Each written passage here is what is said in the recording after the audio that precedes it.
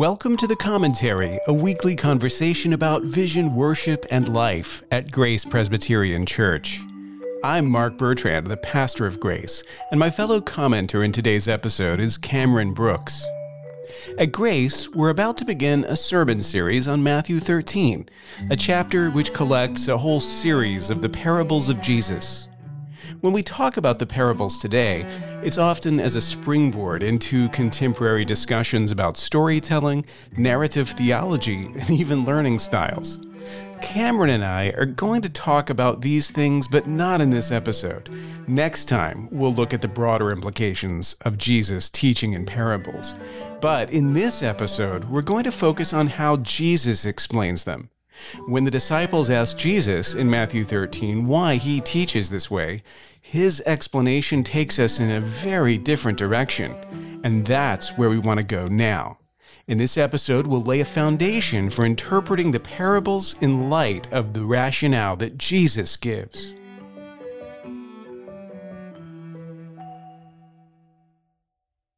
Pastor Mark, I am excited for our new sermon series at church because I know we're about to dive into Jesus' parables. Jesus' parables are fascinating to many people and for many reasons. In this episode, I'd love to just spend some time discussing them at a high level, maybe introducing the idea of a parable, what Jesus was up to with these, and as a church, what we should be expecting as we get into the parables of Jesus. So this will be releasing on Friday, and then we'll have our first sermon of the series on Sunday. What should we be expecting on Sunday? Well, Matthew 13 definitely is a shift from what we've seen already in Matthew's gospel, because for the rest of the chapter, we're going to see essentially Jesus telling stories. Mm-hmm. And there's a whole series of these stories or parables that Jesus tells, and he will occasionally give explanations or interpretations of them, but not always. And so it invites us into almost a different genre of teaching, and we need to think a little bit about how to manage it, how to interpret it, what's the right way to approach reading a parable, and also what does the fact that Jesus teaches this way tell us? You know, what can we learn from this mode of instruction? Mm-hmm. Right. So, because so far, I guess I'm thinking chapter 5, is it? You know, the Sermon on the Mount. He's done some sort of expository teaching, giving of the law. He's done some religious correction of the higher ups. We've been getting some of that, these like sort of woe statements. But this is a shift to a new mode of teaching. So the question is, why? Why does he make this shift, and what is he up to with parables? Yeah, so most people are familiar, I think, with the idea of a parable, but just in case, a parable is just a simple story, and it, even in the telling of it, it will suggest that there's some sort of deeper meaning. Mm-hmm. It's not a fable in the sense of like Aesop's fables where there's a moral of the story, and yet there is a similarity where typically the story is unspooled, and then the ending of the story will give some sort of summation that points to the deeper level of things. And so it's compared to the other modes of teaching that we've already encountered from Jesus, which really do run the gamut of rhetoric, you know, from, like you say, exposition of scripture to admonition, some rebukes, that sort of thing, but a lot that we would recognize as polemics.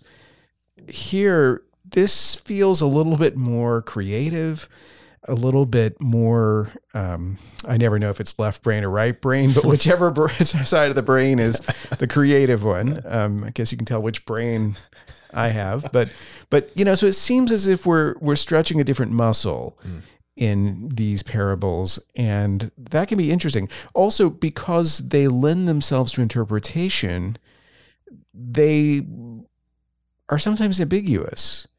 And I think that can be a challenge for us, because the idea that Jesus would be content to teach in a way that could be easily misunderstood can be surprising. Right. Wouldn't he want people to know exactly what it is that he's trying to say? That's a good question. But when you're teaching this way, we're not sure. Maybe not. Yeah. Who is Jesus speaking to with these parables? Is it still just religious leaders? Is it his disciples only? Well, there is a shift in Matthew's gospel. We've been seeing in chapters 11 and 12 where Jesus, although he's speaking to great crowds, is often interacting with critics, scribes and Pharisees, and even at the end of the chapter, his family. Here, we're told that there's a crowd that gathers, and logistically speaking, there's so many people that in order to be able to address them, Jesus gets in a boat and kind of goes out on the water. So in a sense, it suggests a makeshift amphitheater. If you imagine a sort of curving shoreline with a bunch of people around it, the way to address them all is to go out into the water and kind of speak to them that way. So he's speaking to disciples and followers, people in that crowd who have gathered for whatever reason. However, it's still in the context of all the resistance that we've seen. And one through line in all the parables is that they will have a lot to do with judgment. They'll have a lot to do with the right valuing of the kingdom, which always suggests that the kingdom is being devalued if you have to talk about how to rightly value it. So there's still an atmosphere of opposition that runs through this chapter. So even though we're not told that Jesus is arguing with critics, he's definitely addressing people who are not wholeheartedly following his message. And in the first of the parables, that's illustrated really well because it's the parable of the sower. So a sower goes out and he's scattering seed in the ground, and there are 4 outcomes that result from the spreading of the seed. And we'll be looking at those in the sermon. But what's interesting to observe about that is, first of all, it's a little bit unusual, the order of things. Apparently, this wouldn't have been the norm at that time, but it wasn't unheard of to throw seed, scatter seed, and then to plow the ground, rather than to do it the other way around. And this seems to be the way that Jesus is describing. So someone is going along throwing seed everywhere, and it lands in different kinds of soil, and there are different results from that. And ironically, of the 4 that are described, only one of them actually produces. So there are 4 options, but there's kind of really only 2. There's 3 kinds of unfruitfulness and then 1 kind of fruitfulness. And the story is clearly a metaphor addressing the response to the kingdom. Yeah. And the response to the gospel. As the gospel goes out, people are not embracing it. Some are, but a lot of them aren't, as we've seen. And so this story helps to explain why that is. And I think that's part of the purpose for this particular story. But again, the fact that we're talking about a bunch of people whose reaction to the gospel of the kingdom is negative in one way or another suggests the atmosphere of doubt or struggle that we've already established. Right. So I know that there are different views on why Jesus used parables. Some people think he was just a very good teacher, and we all know that good teachers use stories and examples to get their points across in a not so literal fashion. Do you think some of that's going on? Well, I mean, it's a good point. There's a reason why that's one of the first guesses that people make in terms of why Jesus would teach this way, because we do respond to stories. Mm-hmm.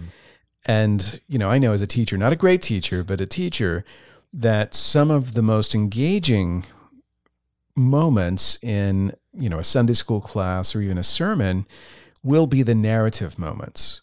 The things that people are most likely to remember are the stories that you tell and not the abstract points that you make. So the idea of telling a story that embodies that abstract point is actually pretty clever, right? Because the story sticks in your mind.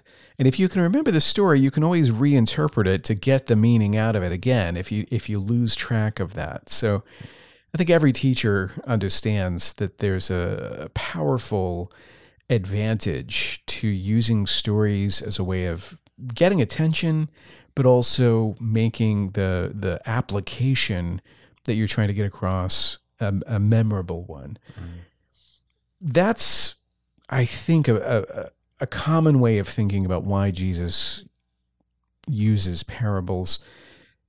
Maybe a more sophisticated way of thinking about this is one that we've seen a lot recently. I think in the last 20 years or so, as people have become enamored with and sort of fascinated by narrative theology and the way in which Scripture reveals itself first and foremost as God's story of redemption. We've really focused on the idea that the parables show that we serve a storytelling God. Mm-hmm.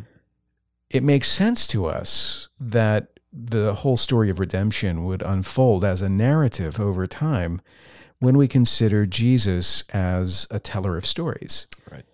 A weaver of, parabolic narrative. And so I think there's especially in Christian creative circles, people talk a lot about parables. They talk a lot about the value of story, not just for practical, getting people's attention and making it memorable reasons, but also for like a deeper sense of like, this is how God does things. Right. That the storytelling narrative reflects something that we see God doing on this epic scale. And again, I think there's definitely a valuable truth to that, and it's something worth exploring. And I'll suggest what we do is we explore that idea in the next episode. Okay. Like take that, bracket it, and say, you know what, let's come back to that. And in our next episode, we can talk about storytelling, the value of storytelling to Christians, literature, and all of those kinds of things that are often discussed in the context of parables. But let's set it aside for a moment, because in Matthew 13, the disciples ask this very question.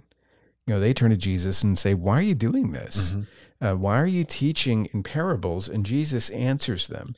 And what's interesting to me is his answer is not any of those things that we've just talked about. And so if we want to understand why Jesus is using parables, I think, let's see what he says. So if you look in Matthew 13, starting in verse 10, it says, "Then the disciples came and said to him, 'Why do you speak to them in parables?' And he answered them, 'To you it has been given to know the secrets of the kingdom of heaven, but to them it has not been given. For to the one who has, more will be given, and he will have an abundance. But from the one who has not, even what he has will be taken away. This is why I speak to them in parables, because seeing they do not see, and hearing they do not hear, nor do they understand. Indeed, the prophecy of Isaiah is fulfilled that says," and then he quotes here from Isaiah, "You will indeed hear, but never understand, and you will indeed see, but never perceive." So if you think about that, it's kind of ironic, but the reason that Jesus gives for teaching in parables is kind of the opposite of what we've been discussing. It's not because it makes learning easier. It's not because it really helps drive the message home. It's not because there are some people who learn better through storytelling than they do through analytical, logical sequence. It's actually more about hiddenness than it is about revealing in a strange way. And I find that puzzling. Like, I find it something that I can't just glibly assimilate. It seems to me there's a mystery here. There's something deeper going on than we often think when it comes to parables.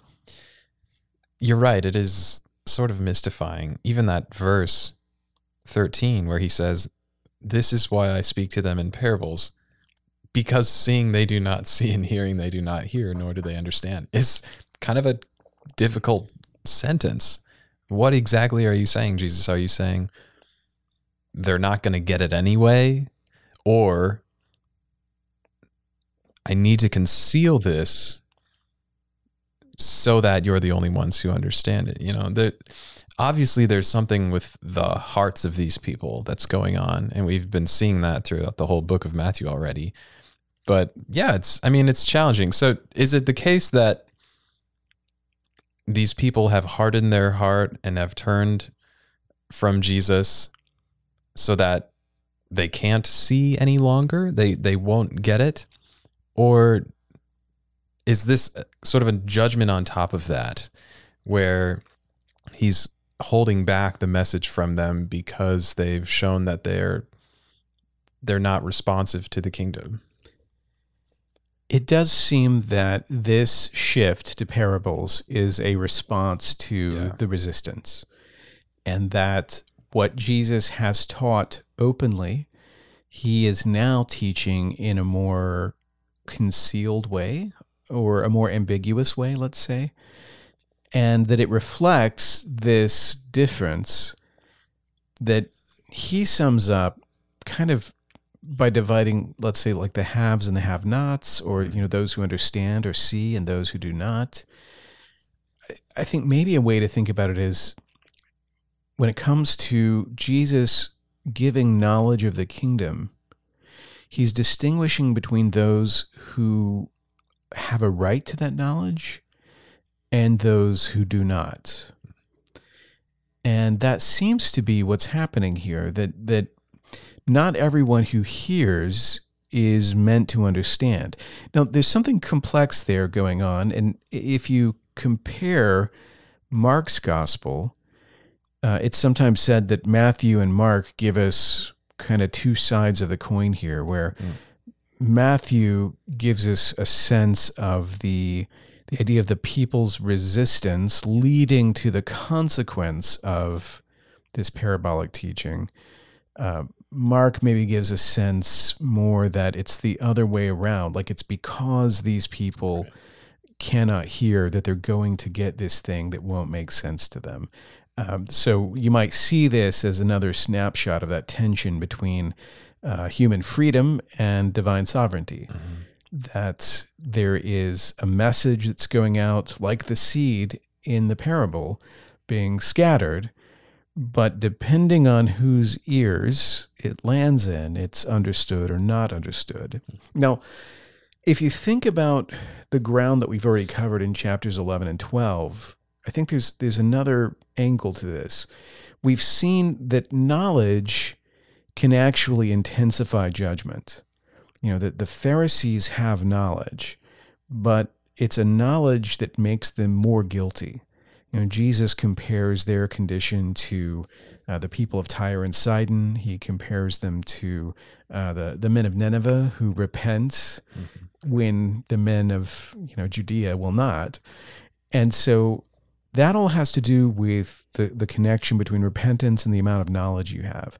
Right? They have a lot of knowledge, but they haven't repented, and so that knowledge, in a sense, condemns them. So I think introducing parables here is kind of illustrating one of the consequences, let's say. And so when you think of parables, don't think of stories that are now meant to make the message more accessible or simpler, but actually stories that are meant to embody a truth for those it belongs to, but guard it from those who have no right to it. Yeah. In an odd kind of way.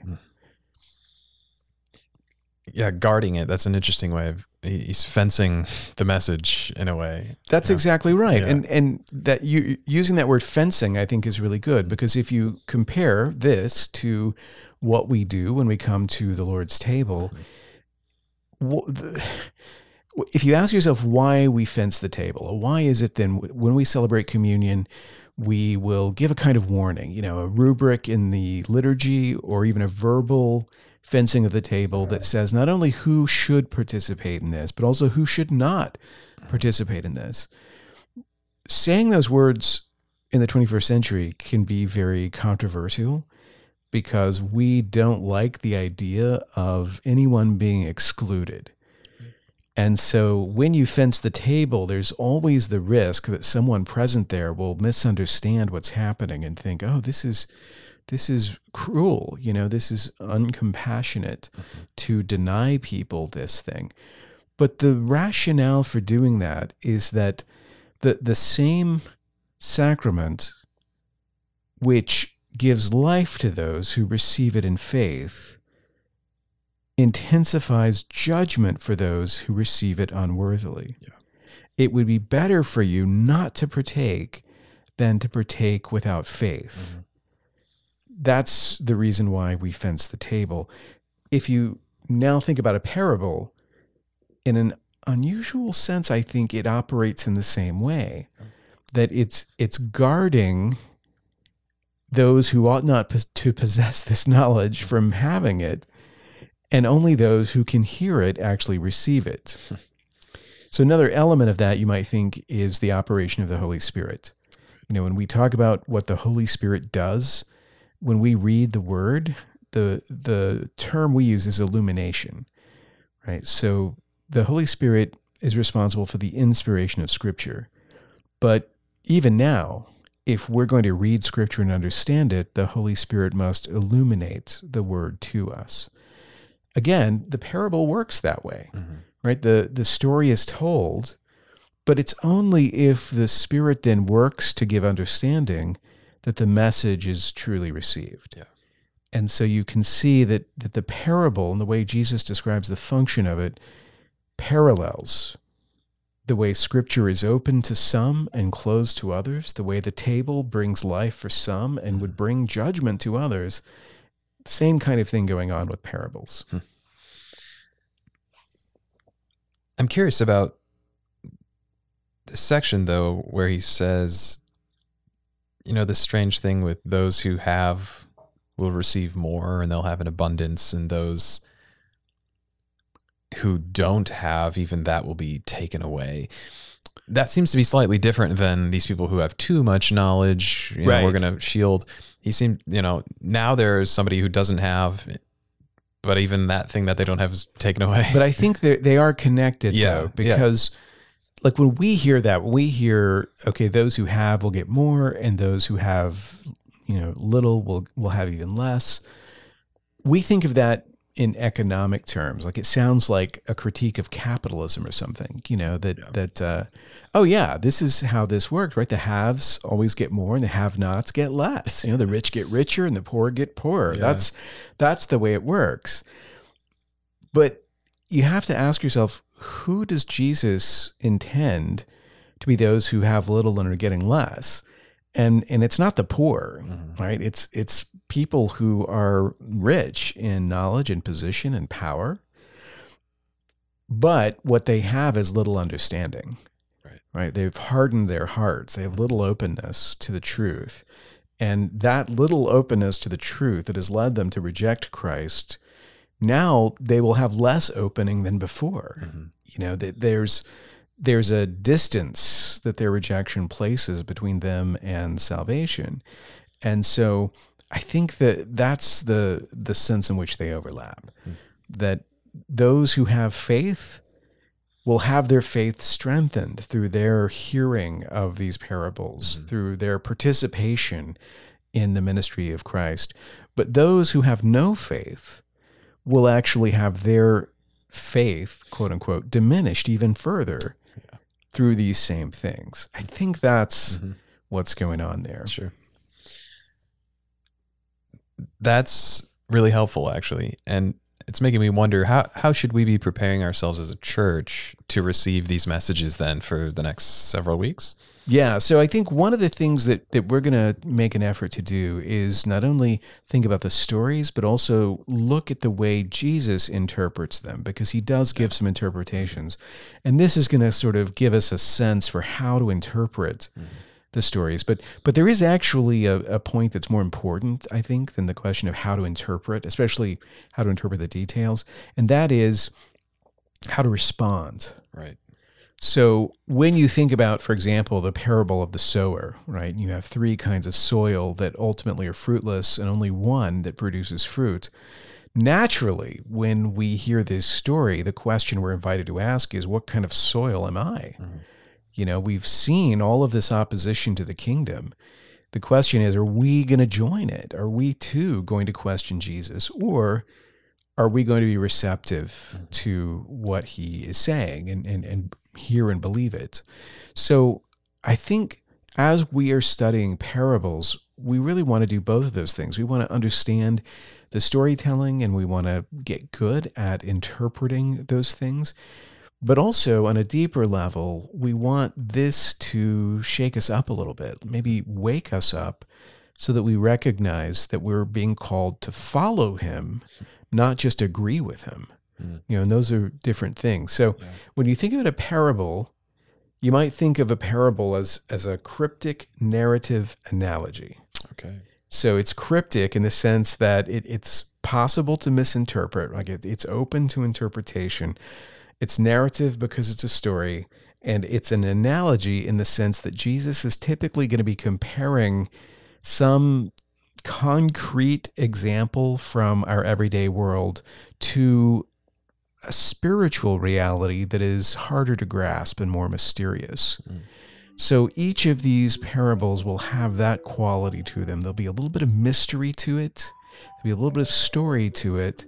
And ultimately, it'll be about taking concrete things we understand and using that understanding to illuminate spiritual things that we really don't understand. And if you keep that in mind, that gives you a good handle on how we're going to be navigating through Matthew 13. Well, I'm looking forward to it. And thanks for this kind of introduction to parables, this refresher for us. How many weeks are we going to be in these parables? Do you know?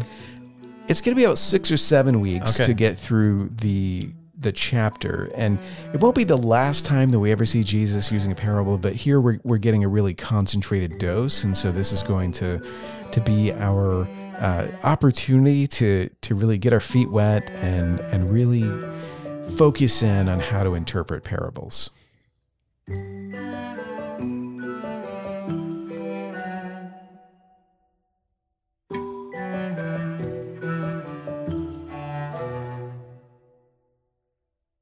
Thanks for listening to The Commentary. If you've enjoyed this episode, you can rate us on your favorite podcast app and share episodes with your friends on social media. You can subscribe to The Commentary on Apple Podcasts, Spotify, and Stitcher.